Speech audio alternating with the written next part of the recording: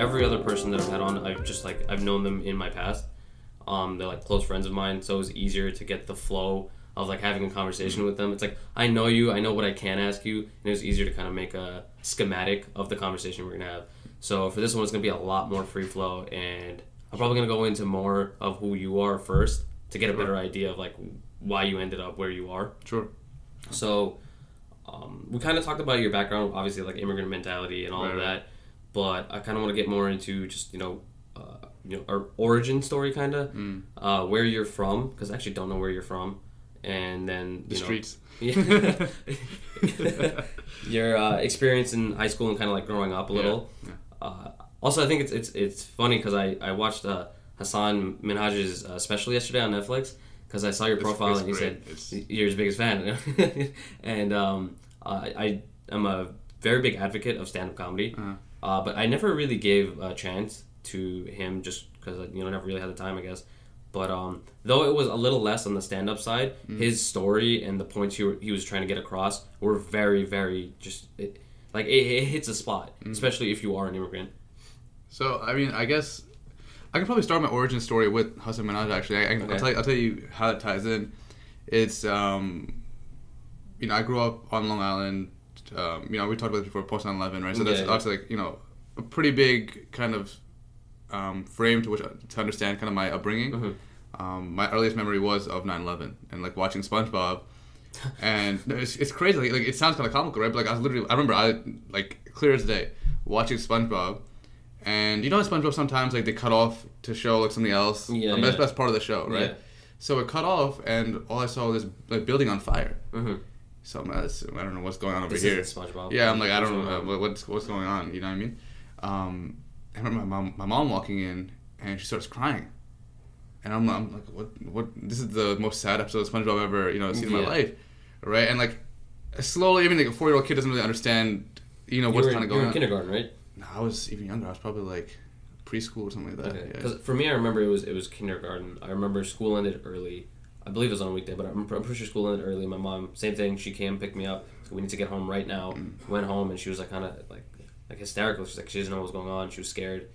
I didn't understand either, because my older brother, he was in I think 4th or 5th grade at the time. So he comes home early, and I'm like, what is going on? Why is my brother at home? Like, what right. How do you explain to a 4-year-old child what's going on? Right? Yeah. It was different. It just wasn't the norm. Like you already knew like kind of like what goes on as a child, but then it was just like this was like so out of the ordinary. Something's out. Even a 4-year-old can understand. It's like something's going on here. Yeah. And hearing things like I overheard my mom talking on the phone about like how someone we knew got like attacked in Queens and things of that nature. So anyway, like I started growing up, getting more perspective. I actually began to understand what happened on that day. Right. And we talked about this when we spoke last week, but kind of always not fitting in, because my school is a very white kind of school, right? Which part of Long Island? Nassau County, East Meadow. Okay. So right by Hicksville. And I remember like going on YouTube, and this is when YouTube first, like 2005, maybe something like that. And these guys from California, these college kids from California, were making these videos, like extreme Islamical makeover, and it's kind of like parody videos that like we're talking about like lotas, lotas like the what do you call that thing? Like the bidet that people use in like Pakistan, like India, like whatever, right? Like things like that's relatable to us, but other people won't get, right? And for the first time, I finally found something that kind of resembled my experience, and the person who was making those videos was Hassan Minhaj. Oh, okay. Yeah. Really, in early 2000... 2005. He was in 2005, 2006. He was in college at that point. He was in college too. Yeah. So I've been his fan since then, right? Damn. And like just growing up, seeing him like get this thing and this and this thing, and then 2-3 years, like maybe 2010 or whatever. From 2010 to 2012, I didn't see much of him. I'm kind of going through my own kind of stuff, whatever, my own life, and then all of a sudden I'm just like going to the Daily Show. I see Hassan Minhaj. I'm like, damn, bro, like we out here. Like, I think those few years that you didn't see him was probably the years he was doing stand up. Because in his special, he talks about like how he was going state to state and going everywhere to do shows and such. It's probably those 2 years where he's been doing that. And then seeing that, and it was so crazy because like I felt like I was on the Daily Show. Right. You see what I'm saying? Because like you know what I mean? Like I was like, damn, bro, like because I felt the energy. Yeah, because I relate to this guy. Yeah. Like I don't like Jon Stewart's really funny. Don't get me wrong, he's fantastic. but like I don't really relate to him. It's a different background. A different background, you know what I mean? Like, and seeing Hasan Minhaj, I was like, bro, that's dope. Mm-hmm. And I kind of like started realizing, I'm like, you know, I kind of want to be what he is to me for someone coming up right now, right? Which is kind of a lofty goal. I don't think I'm gonna become like Hasan Minhaj, right? But hey, you never know. Yeah, I mean, you never know. But like, I guess that's kind of my origin story and kind of why I want to do stuff like this stuff. Like, when I go into politics and you know, like acting and music, because I kind of want to, you know, show that you know, our place. I mean, by our I mean like Muslim or South Asian place is wherever we want it to be. Wherever we want it to be, right? And that's actually a big thing that I felt while I was watching it last night was that personally, like I've seen a lot of stand up. I'm a huge stand up advocate. I love it, and his the first 30 minutes I at first it was a little weak to me, and no disrespect, it was great. It was a great special, but in terms of like stand up, in terms of comedy, like humor, it wasn't as funny as a lot of the other stand ups I saw. But then as it kept going, I realized it wasn't just a stand up. It was him explaining it was his life. It was him explaining his life story in the form of stand up. It was a facet for him to get his story out there. And as it kept going, as it got closer to ending, I was like, oh my god, like though it's not necessarily funny, again coming from the same background of like a immigrant family, Muslim family, I felt like the energy, like you said, you kind of felt like you were him, like him being on the stage. I was like, holy crap, like if I really wanted, I could do that, like I mean, if he can get there, I mean anyone can get there. And it was weird because he is one of the first guys that I've seen that comes from such a similar background. And he's like so accomplished in the creative world, and like it was I felt that, and it was really really weird. Like if you see my my background on my phone, it's literally Hijiki thing. You're right, 100%. But yeah, it's crazy, and I think it's good. I think it's more common now for it to happen. I think people are it's getting better, but there's still a lot of progress to be made. I mean, he's one of the first, but that just goes to show there's many more to come. But yeah, I think it's a good role model to have, definitely. But also, I'm excited for the next 20, 30 years of America, pretty much, right? Because our society is getting much more diverse. Right. And also, like, today's Hasan Minhaj, right? Tomorrow might be you, might be me, might be whoever else. Right. Right? And, like, for us growing up, we didn't have those figures in our life, right? But our kids definitely will. Yeah, that's dope. That gets you. It's just, you'll have someone to look up to. I was watching a vlog earlier today. I'm not really that big on vlogs, but I like watching videos by Rob Lipset. He's a fitness guy on YouTube, and he was talking about how when he first started off doing YouTube videos and such, he was looking up to another guy named Steve Cook, and it's just like, like he had that role model, someone very similar who, got started from nothing and ended up somewhere, and that like drove him. But again, like we said, those similarities kind of have to be there for you to relate on a different level. So it's really important. So for you, when do you think you kind of, got the itching or the drive to start shifting over to more creative work? Because I know, coming from our families, and this is like really repetitive, but it's so true, is that like our parents, push, and we talked about this last week, we push the whole like, it's, STEM background, doing something in hard science, math, whatever it may be, focusing on your career path and nothing else. So like when do you start, or when did it start kind of occurring to you that wasn't the best path? What's funny is that growing up, I was never diagnosed with a speech impediment, but I always had like problems talking. Okay. Like I spoke really fast, I started stuttering. Even right now, you can probably hear a little bit of that remnant. So I was always scared to speak. Just like growing up, because I mean, like one, I was getting bullied for when I did speak. I would get bullied for being whatever, brown, whatever, and two, they bullied me for not being able to speak properly. Right. So it's like a double whammy. Right. And I remember getting into high school, and I'm like, listen, like why should I let other people define me, right? And why not try to improve myself? So like I would try to find public speaking opportunities just so I can like get better. And like the first couple times it was garbage, right? Because I couldn't say 2 words out of my mouth. But I got better and better, and I started realizing I'm like, my parents are doctors, my brother's a doctor, right? Really? So everyone in your family? Yeah, pretty much. Do you have one sibling only? I have a younger brother. He wants to become a doctor too. So you're the outlier. Yeah. So I mean, I have a great amount of respect for doctors and engineers and these kind of things. But for me, I was always like, I was so intrigued with like storytelling. Right. I think that's what it comes down to, right? Like, because the Hasan Minhaj special, right? The Homecoming King is all just a coming of age story. Yeah. That's all it is. Him, going out for prom with a white girl and her dating him at the last second. Yeah. It's nothing out of the ordinary. Yeah. But it's the way he tells it. Yeah. Right. And for me, I'm like, I could have used that 10 years ago. Mm-hmm. Right. I could have used that when I was 10 years old, and that kid was bullying me and calling me Osama and these kind of things. Right. And it's crazy that you had to deal with that in Hicksville, because I mean Hicksville's not that far. East Meadow, but like it's right. Yeah. But it's like that's not that far from New York City, Queens. Like, no, it's not. For my background, it's like I grew up in Queens, and like, yeah, I did deal with little bits of racism, but it was never that bad. I mean, my schools were relatively diverse. We had people from South Asian descent, people from the Caribbean, Guyanese, Trinidadian people, Indian people, Sikh people, and like, I feel like to that extent I've never dealt with it. Well, because I think there's a piece of history we should discuss, which is that the town next to me, Levittown, was the first suburb in all of America. Oh, so after World War II, all the GIs got houses in Levittown and East Meadow and Hicksville, these kind of towns, right? And there was actual institutionalized racism, right? So what do I mean by that? There was a guy by the name of Robert Moses, and he, unlike the actual Moses, was a little bit of racist, right?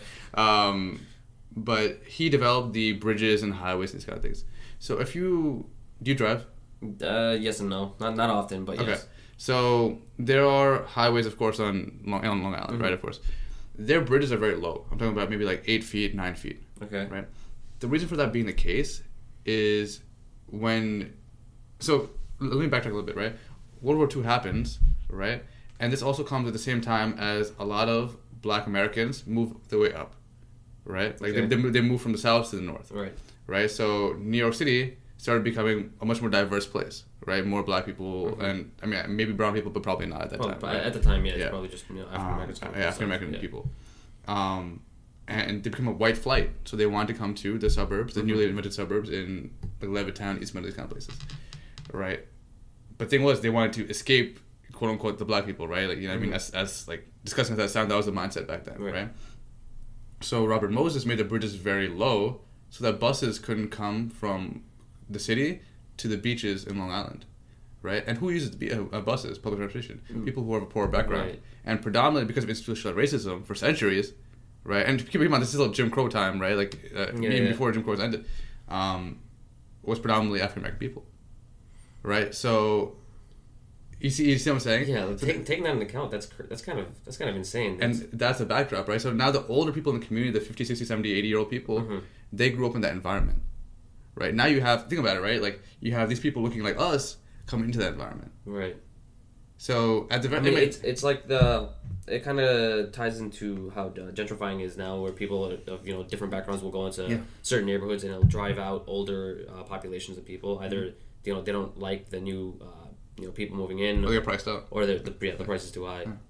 But very very similar. So at this time, then I mean, when you were in high school, it was still probably predominantly families that come from those military backgrounds, or because the property was very cheap back then, right? So even if you weren't from a G.I. Joe background, is it G.I. Joe or just G.I.? I think it's just G.I. G.I. I think G.I. Joe's an action figure, right? Yeah.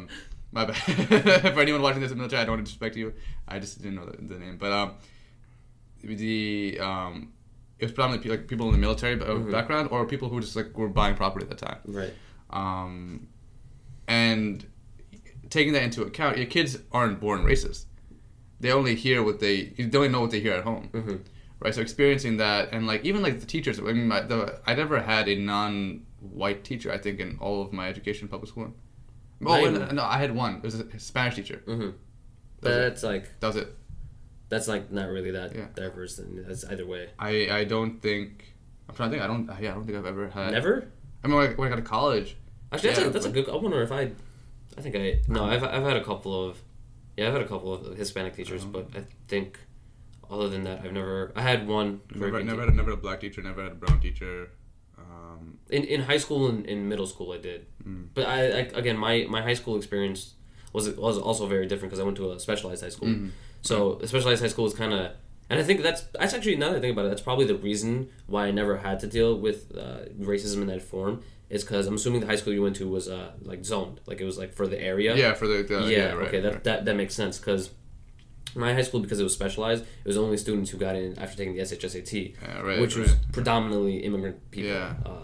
My entire school was like brown, Indian people, again Caribbean people, South Asian, Korean, Chinese. Like it was, honestly, we had the opposite problem. We only had 2 white kids in our school. Which is also why I think it's interesting to see where America ends up in 20, 30 years, because you have to understand, when our parents came to America, they didn't kind of have the privilege, you know what I'm saying, of like having very high paying jobs initially, right? And kind of, even something simple as like you're working at the PTA, right? Or school board. Yeah. Like I'm obviously very politically involved, right? For me, I always say... Even at a young age? I think when I got to high school, I started getting more of that kind of understanding. The thing is, I always love to hear myself talk, but like I remember like... Actually, you're the first person that I've heard say that. Most people, when I talk to them, they're like, I hate hearing myself talk. I personally hate hearing myself talk. No, I hate hearing myself talk. Oh, okay, I love... being able to talk. Being able to talk, right? I'm like that you see what I'm saying? But, you know, it's kind of funny the duality of me not being able to speak literally and... But the desire to. Right. Which is also something I've had to unpack growing up too, but... What was I... You're talking about high school, so your political roles in high school. I always say that, you know, if you want to get involved in the community, like in politics, run for school board. Right. Like in my neighborhood, I think you need 1,000 votes to win. There's over 1,000 Muslim people in my community. It's easily doable. Right, and the reason why our, you know, Asian or Muslim or whatever, or minority backgrounds aren't represented, like in the faculty, or like Eid isn't a holiday, or these kind of things, like something like that, is because the people who show up on school board are white people. Yeah. Right? And the people who show up to school board meetings are white people. So that's why the football team gets more money, and so on and so forth. Right? Our research department at my school had one, what do you call those things? Not microscope. It was like a special, some special kind of microscope, whatever. Okay. That was it. And football team had like a Gatorade thing, and like this thing and that thing. That's just because people representing the school were, you know, kind of making the funding go towards... The principal of my school was a former quarterback of the high school. Oh, there you go. So, you see what I'm saying? Yeah. So, why I'm excited to see where America ends up in 20, 30 years is once we... Because our parents, you know, this is not to blame them, they just didn't know. But, like, we understand how the game is kind of played here. Wait, 1 second. I'm just going to turn the heater off here. I'm going to do that. Yeah, just keep going. Like, they didn't, like, understand that... Because the game is very different than the game back in Pakistan or Bangladesh or India. Right? So, I'm excited to see where we end up in 20, 30 years when we get older, we understand the game, and how to manipulate that game to kind of work in everyone's favor, not just in the favor of the few people who have that privilege. Right. I was talking about, I don't know if you got to finish the conversation I had with Rihat, but when I talked to Rihat the other day, we ended it off talking about how there's more of a population today that wants to represent the community. Right.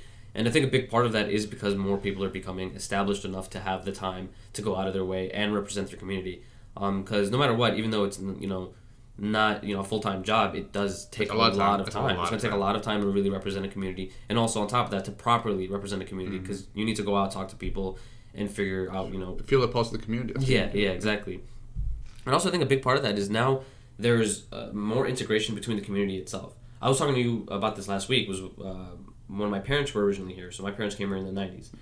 Well, my mom came here in the 90s, and she was talking to me about, you know, trying to find, you know, fellow Bengali people in the community that she could talk to. And back then, it was difficult. She couldn't find anyone that was, you know, from the same background. So whenever she did, she'd find comfort in it. And now you go to Astoria in, like, you know, Steinway, and it's all Bengali people. full of Bengali. It's honestly, it's too many Bengali people. Jackson Heights, bro, is we out here. You know it's crazy, and I think that's a big reason why, you know, they're not, they have strength in numbers now, and because of that, they'll have the confidence of, like, you know, you can't just kind of push out, you know, one of us because there's so many of us. You know, there's someone and I talked to Rita about this, like someone to support you, you know, having a support system, and I think that's crucial. $1 made in the Bengali Muslim community is $1 spent in the Bengali Muslim community. So like we can kind of, and this is where communities have come to America, have always found success, right? So when the Irish first came, or the Jewish people first came, they experienced a lot of the same racism that we do. Yeah. Right, but what they started forming enclaves where, like, they would create their own small businesses, and like their lawyers would represent them, and their doctors would treat them when other people didn't want to do that. Right? Investing in the community itself, like, it's self-fulfilling. Exactly. So like you didn't necessarily need those people who want to bring you down. You didn't need their money, and that's a very powerful thing, because when you need someone's money, your hands are tied. Yeah. And once your hands are freed from that financial burden and financial need, then you're able to do art, then you're able to do politics, then you're able to do things that make you more in the mainstream. In the same way that Irish people and Italian people and Jewish people in America have become more mainstream, you know, I think the next 20, 30 years, being Muslim or being brown will be the same way. Right. It's just a matter of time. And, you know, it kind of sucks that we have to be the generation to go through that, but it's also a great opportunity for us. Yeah, that's the more. I think it's difficult to look at it for some people, but I think it's a more important thing, and it's a way that people should look at it. Is that, and this is one of the reasons why I always thought content creation would be cool for someone like me, is because there's a niche there right now, and there still is. You know, there's a bubble right there. We can, and there's only a few people that have filled it so far, and I want to say Hassan Minhaj is one. Riz Ahmed has to be one. And then who? Riz Ahmed. Yeah, that's one. Aziz Ansari is up there. Mindy Kaling has to be. Mindy Kaling, right? And it's like, the thing is, you can name them off. You can put them on your fingers, and there's only a couple of them that are really there in big roles. And that just means that there's opportunity there. Kumail Nanjiani is also one. Yeah.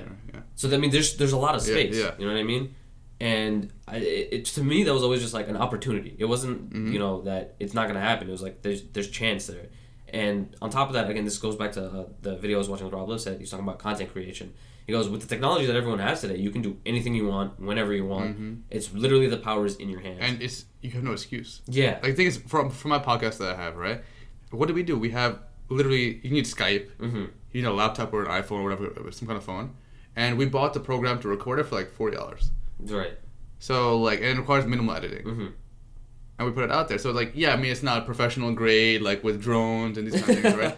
But the entry cost is very low. Entry cost is very low. And the thing is, people find a lot of value in our conversation. Same way people find a lot of value in your conversation, then they set up we're in your room. Yeah. We're not. I mean, me and you had a 2-minute conversation about my shoes being in the background. It's not a big deal. It's content getting out there. You know, at the end of the day, it's because I feel like people are too scared about entering than they are about kind of fulfilling what they want to do when they enter. Yeah. And I mean, it is difficult. The first step's the hardest. And this is kind of like what I wanted to talk to you about your podcast. Is you're the first person I've had on here who really focuses on content creation. And the thing is, it's you know, I kind of want to talk about like why and like how you made that leap, because that first step is very difficult.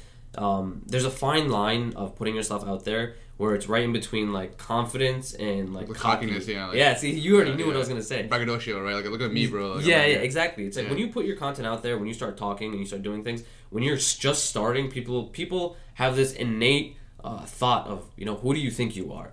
And even if you're trying your best to be neutral and like not, you know, boast or in any way whatsoever, like you want to produce something that will help, it doesn't matter. If you cross this like little line, like you took one step too much. What about vlogging, right? Like, if one of our friends starts vlogging, right? We're gonna be like, bro, you're full of yourself. You know what I mean? Like, exactly. No one cares about you bringing a camera to your hookah lounge and smoking hookah. Like, come on, bro. But if it provides use to someone out there, that's supply and demand. No, but that's the key point you talk about right there, right? Where it's all about value. Yeah. Okay. Right. Great. So if I walk around with a camera all day and you see me just like playing basketball and these kind of things, you're not really gaining much from that, right? And everyone's busy, so no one's gonna be watching my 30-minute video of me playing basketball or me like solving math equations, right? But the podcast that we have, right, What Muslims Look Like, is kind of supposed to highlight people in our community and what the cool stuff they're doing. So it provides value to that person, because obviously they get a platform to talk about it, right? And maybe someone's watching, and it's happened before. Someone's watching, like, yo, bro, that's so cool. I mean, my friend, Pravin hit you up about it because that was so dope. He told you. I mean, he felt it. He's not even part of the Muslim community, but he felt it. He knew that it was something that definitely needs to be put out there, because again, like we said, there's a little like opportunity spot. There's a bubble of you got before birth to be filled. And I think it's important to try to do that. It's just difficult because when you take that step, when you make your first Facebook page, your first post, your first like whatever it may be. It's there's that obstacle of like, do I need to do this, or do I want to do this? Here's the thing though, I didn't feel that for this, and the reason why is because even for my like Huffington Post series I used to do where I used to like profile people, is because it wasn't about me. Right. This is not like what Ayan looks like, right? Or I wasn't writing my Huffington Post series interviewing myself. Right. So I'm talking about someone else. I recommend this for everyone who's trying to create content, is interview people you look up to, right? Because we think that so and so person's unattainable to us. We can't reach them, whatever. You'd be surprised, right? I mean, we talked about this last week too. Is that you I DM people, bro. Like I slide in the DM in the more halal manner, right? But and a lot of people are like, hey, we're down, right? And it's a great network because, for example, the first guest I had on my podcast was Faraz and Shamir, who create this they're YouTubers, and I interviewed them from a Huffington Post series a couple of weeks before that. Right, and now that they're some good friends of mine, and we collaborate all the time on different things. Right. So I think creating content for yourself, and that's fine. Like I'm not saying anything like that. Like I make music, whatever too. But at the end of the day, like also understand that like we don't owe anyone anything. But at the same time, like if you're providing value to other people, The same with Gary Vaynerchuk, right? Right. Why is he so popular?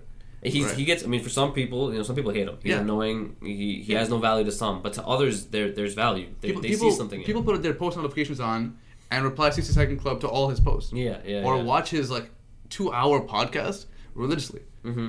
Right, and that's only because people will call in. One guy called in one time when actually Hassan Minhaj was on on Gary's show. Yeah, okay. On his podcast. And someone called in, and it's this Indian dude saying, I'm from India, I'm doing stand-up comedy in Arizona. And Gary's like, okay, give me contact information, I'll show up to your show in New York. Damn. You see what I'm saying? Things like that, right? Yeah. And I think, I have to also realize I'm in a privileged situation where, I am the president of the student government. Right. Right? And, that comes with some level of, respect in that, right? So, I think people will be willing to give me a chance where they wouldn't be other people. And, I that's awesome. But at the same time, I have to use that with privilege to I want to not to quote Spider-Man, but with great power. Yeah, right. You know what I mean? I can't use that, that platform then to just talk about myself all the time because I think I'm kind of doing good stuff for myself anyway, and I think people around me know that. Or not know that I'm good, but that's kind of egotistical. I mean, they know what I'm up to. They understand. But they understand what you're trying to do, and I think that's the crucial part of not crossing the lines, staying in between of confident and cocky is just letting people know that what you're doing isn't just for you. You're trying to provide something, and I mean that just, makes sense. I think in America's economy, we also talked about this is America's economy is a supply and demand economy. It's one of it's a one of a kind economy where it doesn't matter what you're doing, doesn't matter where you started. If you are supplying something that someone else needs and the demand is fulfilled, and we're both economics majors, so we know this. It's going to work out. The internet also is such a an equalizing playing field, right? Because Hassan Minhaj, those videos I was talking about when I was 10 years old, right? He was in California. Right. You could reach someone. I found YouTube videos from he was in California. I was in New York watching the videos. Yeah. Right, and people from maybe Pakistan watching the who knows? You know what I mean? Right. So for anyone watching this that's scared to take that first step, I think take that first step, kind of not taking someone else's idea, but leveraging that to your advantage. So interviewing them, right? And as you start interviewing them, you'll find that opportunities will come your way. I mean, this is an opportunity for me, and I didn't think I would be talking to you, but I mean, the way I contacted you was through Rehat on the last one. I mean, I talked to him, and I knew that you were doing something similar, and I wanted to talk to you, and I didn't really have I knew you through Justine, but I didn't really have the best in of communications. But he gave me your number. He told you that I would be hitting you up, and you're here. This is the third conversation we've had. Also, I think it's important too, and we're talking about the fine line. Yeah. Is don't take yourself too seriously. You know what I mean? Where people I'm connected with many student government presidents across SUNY and people like that, and it's funny because there's some people who are very gracious with the time. They'll be let's grab coffee one day, or let's FaceTime and just to talk, whatever, right? And other people, they have an agenda and they talk to you up I want to do this and this with you, right? And I'm too busy to talk to you otherwise, right? Understand that you could be a great singer or rapper or politician or whatever. At the end of the day, you're a human being too, right? And you were in that same place as someone reaching out to you yesterday. Yeah. So I think the braggadocio comes into the play of if you're some famous people, right? If you ask them for a picture, they'll be like, no. Right. Would it really hurt you just to take a selfie with this person? I think some people forget that, and I think it's. I also this is one part where it's I kind of want to blame social media for it. Is that there's a point where we have we see some of these people and it's almost unreal. Mm-hmm. The level of person that they are. And it sounds weird to say, but they're a human being beyond the camera. Yeah, you know what I mean. You see all these posts, and sometimes it looks so. I don't want to say fake, but it seems I like using unreal. It's just it seems like they're kind of unreachable, but they are at the end of the day another human being. They're a human being, yeah. And the most important thing, I think the best way to put it is they're just as susceptible to anything happening to them as anyone else. Mm-hmm. And I think that's the important baseline to know. I think really the key word is humility and value. Mm-hmm. Right? Understanding that you're even if your podcast pops off tomorrow, right? And you start getting 1 million views and nice. Whatever, right? Or let's say I don't know, someone listens to my rap song that's having OVO or whatever, right? At the end of the day,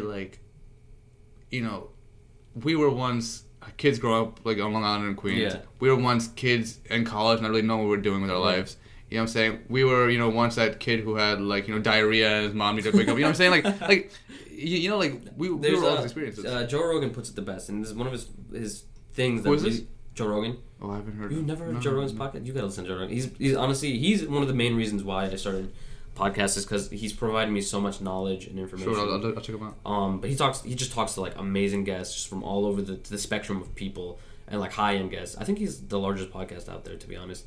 But one of the things he says that really always stood out to me, and he says this a lot, is that when you stop looking at people as people and you start looking at them like babies, that's when you truly understand, empathy on a different level. It's like that person was a baby at one point, like there are things in their psyche and their psychology and their upbringing, their day to day that initiated because of something else that was out of their control, and maybe they didn't choose to be like that, but it just happened to happen, and you never know what someone else is going through or what they've been through.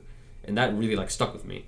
And the craziest part is, though, it's, like, it's so wild when, like, maybe you've gotten this before, or, I'm not sure, but, like, I remember there was one person who hit me up after I won, and they were, like, genuinely so happy for me, right? Like, I could tell it was so genuine. It was, like, they didn't have anything else. They were just, like, like, I was like, and like this person's a very religious person, right? So like, and they're like, I was praying night and day for you, and like that level of love and empathy, right, that you get from someone else is awesome, right? And that inspires you to create more content or to achieving, because like the same way, like I genuinely like, and I said this before, like when Hasan Minhaj gets this new film role or this thing or that thing, I feel like I got it too, right? And like kind of feeling, that maybe even at this like lower level that even one person got some value from what I'm saying or what I'm doing, that's awesome. You feel the impact of it. Like, I'm not a rich person. Like, I don't make money off of this stuff. Like, I don't get paid for my podcast. I barely get paid for my USG stuff.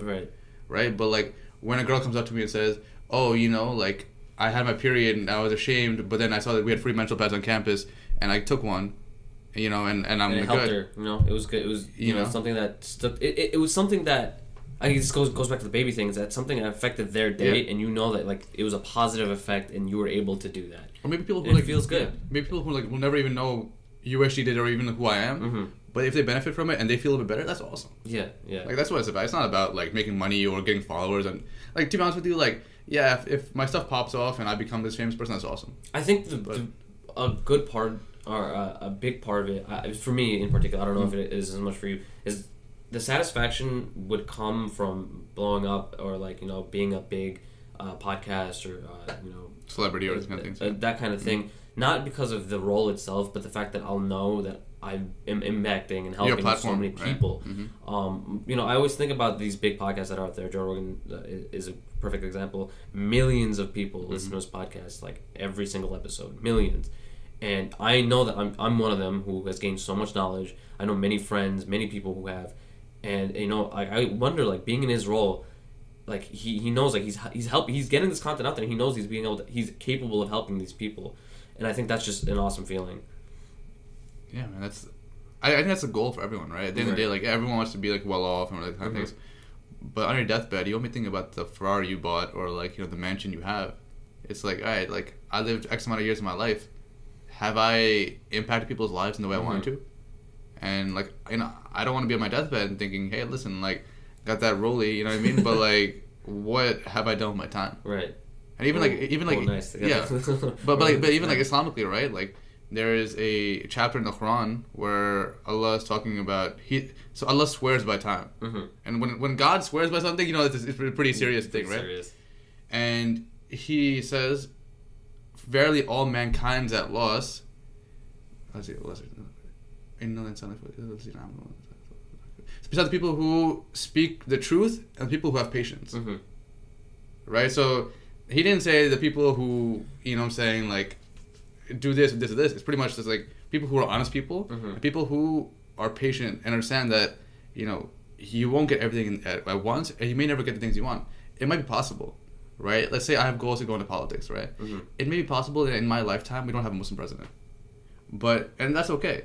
I just want to set the stage. Yeah, I want the momentum for it to be possible. Yeah, I want to, on my deathbed, know that at least I create the infrastructure that maybe someone else who comes 50 years after me might have the opportunity to do so. I mean, I don't know if you know. I don't know if they even keep record of this, but for USG, student government, I don't know had they ever had a previous South Asian or brown or Middle Eastern president in the role. We actually had a pretty diverse array of presidents. Okay.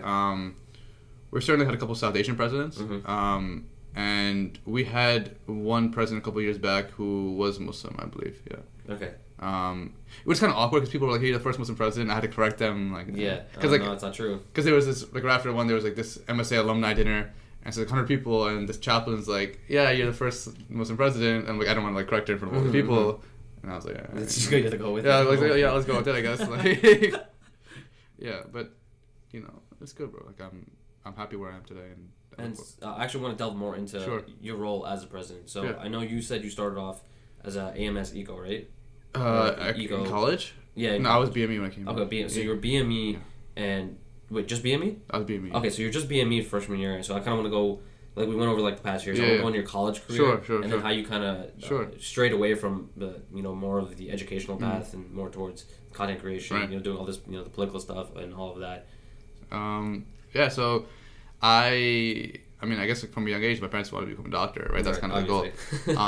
And when I was in 12th grade, I was like, listen, I find BME kind of cooler than that. And they're like, what the hell? Right? What do you mean by that? Really? Even at engineering, they were questioning? Well, I mean, listen, it wasn't at a bad place. They wanted me to just have a sustainable, life, right? They knew becoming a doctor is probably the most sustainable career there is. People are always going to be sick. Right. It's always going to happen. But anyway, I get to college. I'm in BME. And, within the first week, I was like, bro, this is not for me. Right? So it was pretty early on. Yeah. I was like... That's pretty similar to... That's funny, because that's pretty similar to Justine's story. Yeah, Justine's the same stuff. When I talked to her, she said the same thing. When she came in originally, she just didn't feel it. It was almost immediate to her. But see, for me, I'm a very, when I change my mind, I'm very decisive. Mm-hmm. So, right there and there, I was like, I'm going to drop chemistry. I'm a GPNC, BME 100. So it was almost immediate. Yeah, I was like, nope, I'm dub, nah, I'm good. I think that's a smart way to do it. Because I was like, listen, and the hard part for my parents was, and I kind of feel bad for my parents to do this, because, I didn't know what I wanted to do, but I knew that's not what I wanted to do. I don't think anyone does. It's a big thing, and I feel like that's a... I mean, it's understandable that they won't get it because they didn't have the choice. Also, my older brother, he's a doctor, right? So he did so he already set the XYZ stage. And right. But our parents never had the choice. Yeah, that's the thing. Yeah. So they don't get the idea of just picking anything and making it lucrative. Making it whatever you want it to be. And so I think what happens after that is, and so I knew I wanted to get into politics at that point, right? I knew that's what I wanted to do. The summer before freshman year, I was at this UN conference. It's pretty cool. I think I actually got a write up in Newsday, a whole page feature of me, which is actually for a 17-year-old kid is actually pretty freaking cool, right? Pretty cool. Yeah. So that was cool. But I knew I wanted to get into politics, so I was like, all right, that semester I took some BS class, some random courses or whatever, right? There's probably stuff that feel like the gen ed requirements. Yeah, it was whatever. I don't remember what I took. But then I started applying stuff, and that summer, going to sophomore year, I worked at the UN actually for the Security Council, which was a pretty cool experience.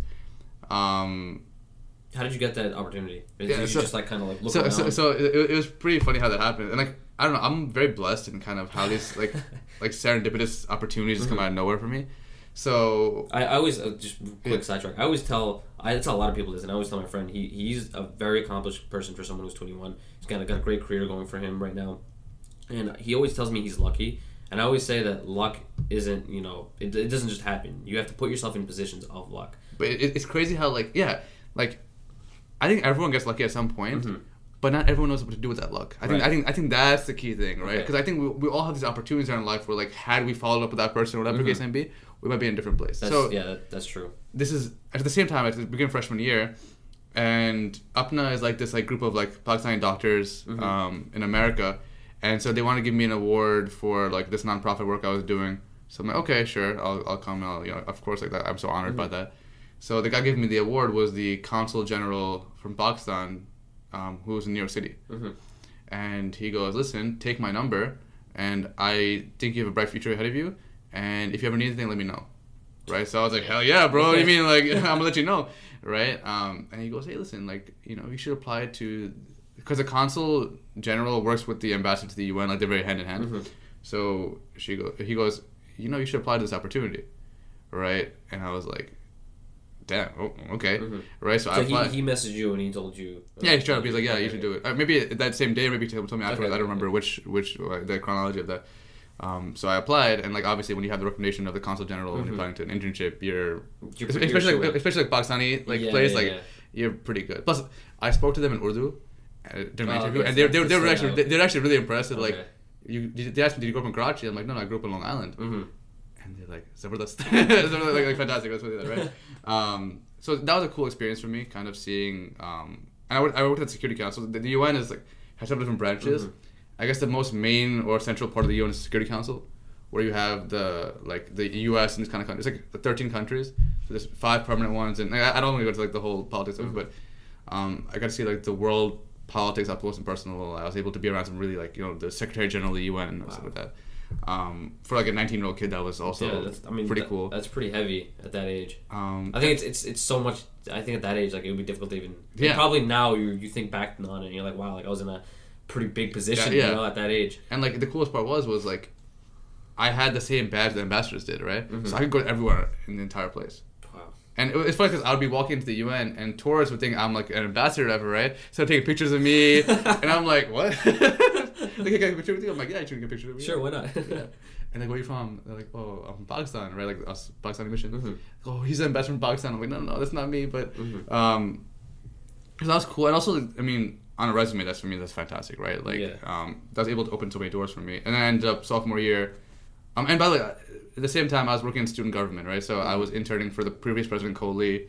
Sophomore year, I became his assistant and chief of staff later on. Okay. I also began working for Senator Gillibrand in her Long Island office. Mm-hmm. So I kind of started gaining experiences like that. And yeah, I mean, that's kind of how I got more involved in the political end. And creating content. So wait, when did you decide on? So what is your kind of end college major? Like, what did you end? Economics. I'm majoring economics. Economics. So you didn't go towards more like I think Justine ended up doing poli-sci. She's doing journalism. Journalism. I'm sorry. Yeah. Sorry, Justine. But she's ended up doing journalism, which is a little bit more tied into what she's doing. Like, how come you didn't choose the poli-sci or whatever? Yeah. Because for me, I was like, my day-to-day life is poli-sci. Oh, okay. Right, like I was working in student government. I was working for Senator Gillibrand, working at the UN, working for campaigns, congressional campaigns. That's all poli-sci, real world. So I'm like studying that's kind of like overkill. Right. And like economics is a very interesting thing just to learn for your own knowledge, but also like for any person who goes in politics, like you have to know economics, of course. You have to know how the world works. Yeah. And also it's a very light credit load, which is a nice little plug. But yeah, I was like, all these things kind of coincide, and like I like math, so why not? Okay, that makes sense. All right, so you started doing all this stuff, and then it started just kind of snowballed itself. Yeah. And like one thing led to another. And actually, the crazy thing happened right after I won, became president.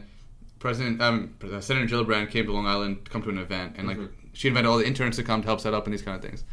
And so one of the staff, so we're standing like right here, and Senator Gillibrand is like facing us, and one of her staffers goes, "Oh, this is Ayan. He just won his election as student government president." And she's talking for 5 minutes, like, "Oh, congratulations, that's so awesome." And I'm like a blabbering idiot, right? I'm like, this is like the most powerful woman in the entire United States talking to me. I was like, "Thank you, ma'am. I appreciate it." But no, I've been privileged to be in very like cool situations. And yeah, like I made those situations kind of become more than what they actually were at face value. But at the end of the day, I'm blessed. Like I mean, there's a quote I want to point that out. That's actually one of my favorite quotes from The Richest Man in Babylon.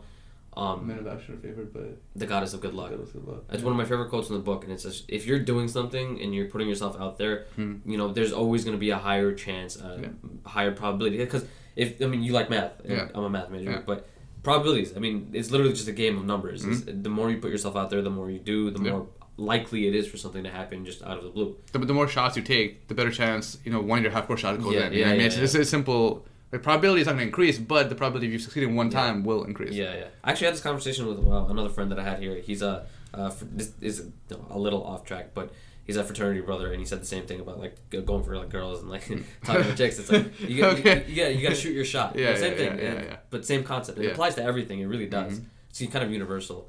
But so when did you decide I wanted to run for USG president? Because that's also a big decision. I kind of always had it in the back of my head. Like, I'm a very like ambitious person, I guess. Mm-hmm. So I got to campus and I was like, how do I like succeed on this campus? Mm-hmm.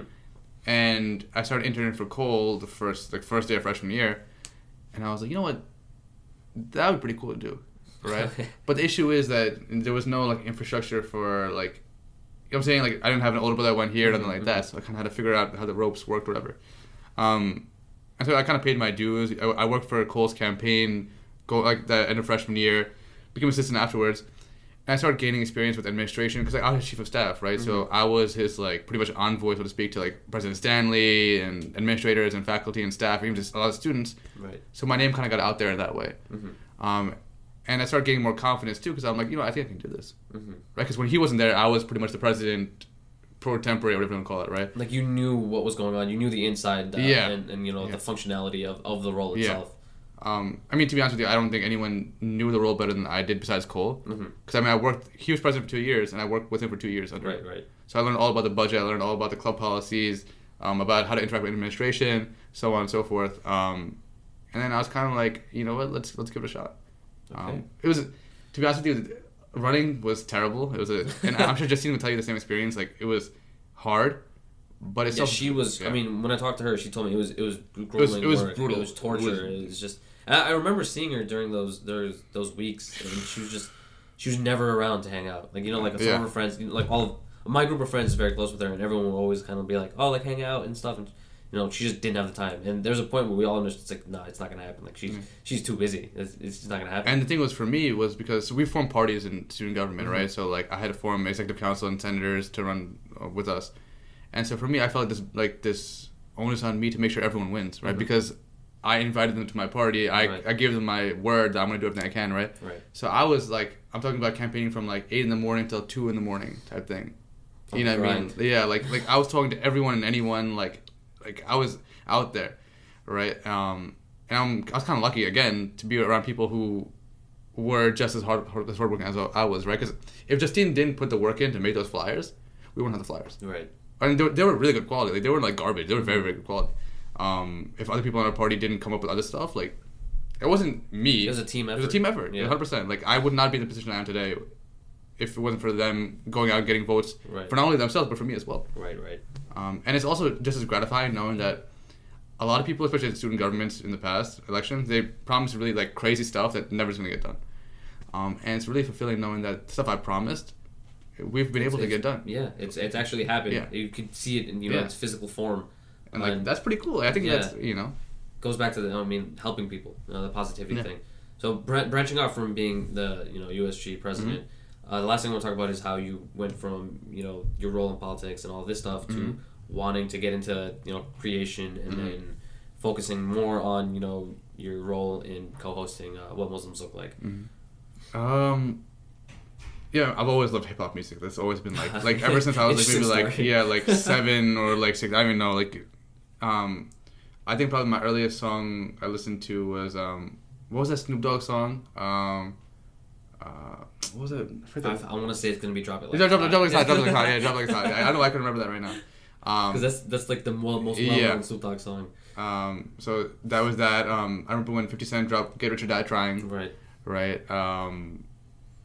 Early, I mean, like you know what I mean. Like that was the time where I was like, "This is awesome," and I kind of relate to that, right? Because like, yeah, I'm not black, but the experience of kind of being persecuted for who you are, like I kind of relate to that on some kind of level. And I always want to get involved in the hip hop community, but like, I mean, like I release music now, but like that takes a lot of like guts to put out music. It's very hard to do that.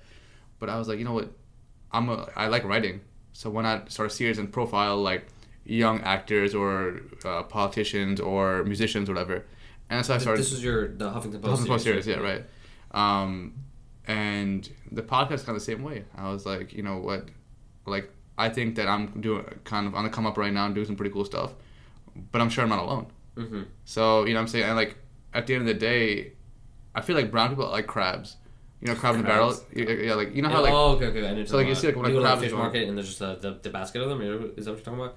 Well, yeah, but like so when one crab is coming out of the barrel, right before they come up, another crab will grab their leg and bring it down. Right? I always thought that was fucked up. Yeah, it's crazy. Yeah. Right?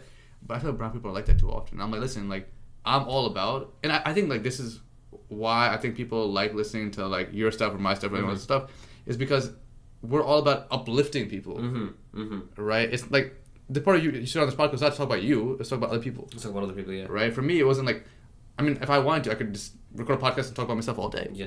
Right? But it's about like, let's big ourselves up. So I think that's kind of where my content creation comes from. And like in the future, like I want to make movies, I want to make music, I want to start producing, running for office potentially, working for campaigns in the future. Like these are all things I want to do, and like I know these are all like lofty goals, but like Russ, the rapper Russ, one time he said, "It's easier said than done, but if it can be said, it can be done." Yeah, I mean that's profound. He's something else. That's profound, right? He's put out so much content, it's crazy. Once a week for the past I don't know how many weeks. He has so much music out there, but yeah, that's crazy. So you started. So why did you choose to? I think we talked about this. You chose to co-host. So was she a part of the original idea, or did you bring it up to her? So she's actually my cousin. Okay. And she's also very like a creative person. She's majoring in film, Shifa. And we talk from time, like we used to talk all the time just about like our creative passions, whatever. And I had this idea of like, maybe I should make a podcast. Like that'd be pretty cool, right? Like a new thing. Like writing is cool, but like writing's kind of boring too, right? Because like, you know what I'm saying? Podcasts are much more organic because we're just talking. And yeah, that's a big part of it. Is I was talking to you about how I wanted to do the YouTube thing, of like putting myself on video and all of that stuff, but there's always a part of me that felt like it was really unnatural. Like you see these people on YouTube vlogging and stuff, and it's all like pretty and perfect, and that's not the real world. You know what I mean? But I think that's why it's important. Like our Skype things that we post, like I look like you probably see me right now, I look like a bum, right? But the whole point is like, life is like we're college students. Let's behave like college students. You know what I mean? Like I'm not gonna be in 3-piece suit all day. Like, it's not You know. But yeah, like those types of things that are on YouTube, the whole vlogging thing, the whole like whoever puts up content up there, I didn't like the fact that it felt a little less like human. Like it felt like kind of like made, for show. And it's kind of like a movie, right? Like when you watch a movie, it's suspension of disbelief. But I like to think YouTube is a much more organic medium for that. And the thing with podcasts is that you're getting these stories firsthand, and you're getting them in like a real conversation. Like this conversation is a natural conversation. Like I don't really know you that well personally, and it's not like a problem. And there's no notes or anything like that. We're just kind of talking. Yeah, we're just talking. I usually write like a couple questions, but I didn't even do that for this one, and it's been going fine, not an issue. And I think that's where podcasts are really interesting, is the fact that it's just people talking organically. And yeah, I think it's really crucial to get your content specifically out there. Like mine's more general. What I've been trying to do is just for college students, but I think for you, trying to help the Muslim community and all of that. And like I really didn't take into consideration just like because we talk about our backgrounds. Like my background didn't have as much of that racism, so I never really thought about it as much. That's interesting. That's a very interesting point. Yeah. And it's the same thing with Rehat. Like when he was telling me like his upbringing in an elementary school, his kind of religious affiliations is a lot stronger than mine's, and that's not a bad thing or a good. It's no connotation. It just is what it is. Yeah, it is what it is, and it like really goes to show me it's just like I didn't realize the extent to which it affected, and that says a lot for the people who aren't even from Muslim background. Like me coming from my background, I didn't even realize how bad it was. Also, a very important thing though is a big reason why we started this podcast and called it "What Muslims Look Like," was because it's almost like ironic, right? Because Muslims don't look like one thing. That was the whole point. That was the whole point to that name. But also, in the Muslim community, there's a very big emphasis on the South Asian Muslim community, right? To the point where like Black Muslims or Arab Muslims are going to get erased. They're just disregarded. Yeah, especially Black Muslims. Like, there's a lot of racism in the Muslim community. Like let's put that out there. Like people will disagree with me, but I'll be very honest with you. It exists. It's a lot, right? Yeah. So a lot of what we want to do is like we want to reach out to people who are from diverse, not only just races, but also just walks of life and also like things that they're doing. We've had YouTubers, we've had politicians, we've had someone a hijabi working at the NFL, which is like a super cool dynamic. Today we had a photographer on. The episode will be on soon. A small little plug right there. No, you gotta plug it. I'll let you believe a little bit at the end to talk about it. And things like that. You know what I mean? And we're talking to this guy to have on our podcast soon who is in the U.S. Army. Actually, he's a Black Muslim. He came from Chad. And this guy's a super hardworking guy. Like this guy's story is fantastic. I want to like kind of talk to him just to unpack all of that. And I think people disregard that. Is like our community is just as intertwined as anyone else. And I wanted to bring this up. I actually didn't tell you about this. Is that not to talk about myself, but like my dad has been in the NYPD for over 15 years. Oh really? I didn't know He's a supervisor now. He wasn't in like armed or anything. He was a traffic agent, which a lot of brown people do. But people don't realize this is that a large amount of the NYPD is from like the Bengali and Pakistani community. A lot of Bengalis, yeah. Yeah, and it's like, bless you. That's like the heart and soul of New York in a sense, But people just don't think about that. And that's so important too. Think about it, right? Like, community should be policed by people who come from that community. Yeah. Right? Like, a white guy pulling up to my house, or like pulling up Jackson Heights, is not going to get the same reaction. Because what do police do? Police are there for situations that aren't good situations, right? Like traffic violations or like crime, murder, God forbid, whatever the case may be. Right? Would you rather hear that from someone who doesn't look like you, or someone who relates to your environment? Right. Someone who grew up down the street. Right. Or who knew your uncle. And a big point that I want to bring up is that my dad, like I've talked to him about this a lot, is him getting into a supervisory role. The only reason he got there is because he's been here since the 70s, so his English is perfect. If he talked to you, you wouldn't be able to tell he wasn't born here or anything like that. But he had to deal with a lot of BS getting to his role. He had to deal with people, not giving him like the time of day and thinking he wasn't up for the role.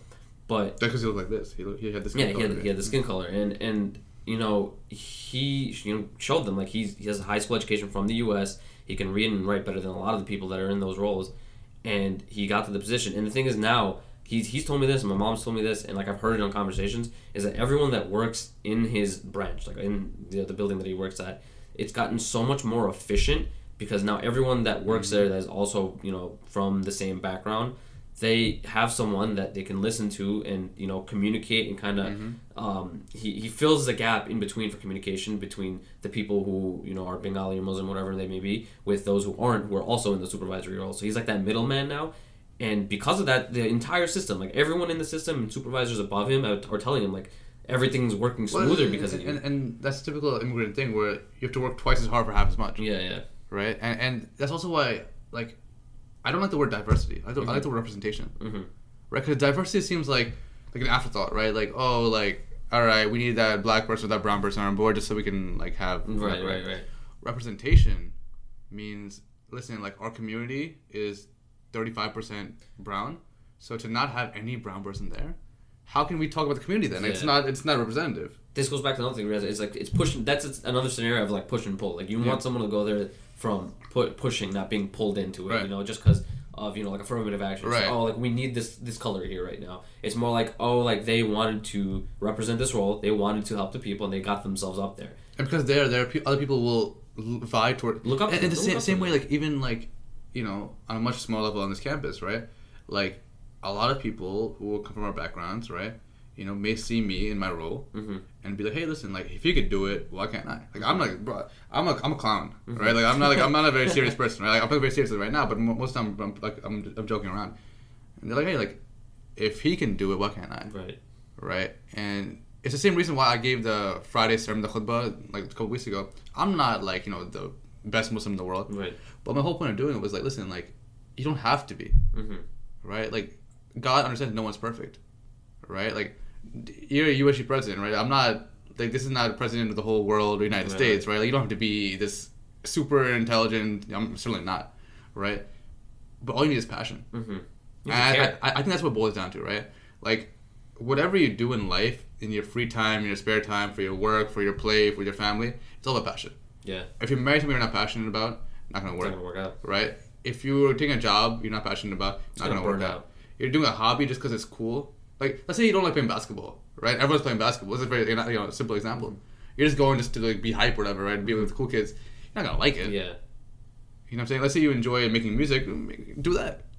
You know what I'm saying? Like, I think the whole point is, if you have to want to better yourself. You wanna, it has to be a natural desire to want to keep going. It can't be forced, because as soon as it's forced, if you lose even a little bit of desire, it's not going to work anymore. You're going to lose the want to keep going. I think that's pretty much what it boils down to. Like, I'm not certainly saying you should if you're in a storybook company, you're student government. Like, nah, for many people, that's not what they want to do. You want to reach just a little above where you are. Just be a little better tomorrow than you were yesterday. Yeah, and that's a key point, right? Self-improvement. Yeah. Right, and whether that's on a personal level, professional level, like spiritual level, like, listen, I'm not here to say that Islam is the best religion, whatever. I have my personal beliefs. At the end of the day, whatever makes you feel like full, whether that's religion, whether that's spirituality, whether that's like Kanye West's new album, right? Whatever that is, use that to better yourself. Because at the end of the day, like, who am I to say my viewpoint is better than yours? Yeah, I'm not. Everyone's their own person. Yeah. So I think that wraps it up. We've talked every point that I really want to talk about, even without any notes. But I just want you to tell people where they can find your podcast, listen to you and all that stuff, and then we can end it on that. So my podcast is called What Muslims Look Like. You can go on YouTube, you search up What Muslims Look Like, it'll come up. I think it's like WMLL podcast, something of that sort. You can find us on Twitter, Facebook, Instagram, all that good stuff. What Muslims Look Like again. And if you guys are interested in being part of that podcast, or we're gonna start using people's music in the intro and outro. So if you're doing something like that, reach out to me and you can find me. I mean, my intro and outro was made by one of my friends. I don't know if he could help you. Mine's kind of weird. It's like a little elevator music type thing. I don't know if you heard it, but he can definitely help you out. He's a musician and all that stuff. So I'll book you up with that. Dope. But I'll link your website, YouTube channel, all that stuff in the descriptions and all that. And thank you for being here, man. Thank you, man. I appreciate it. Good conversation.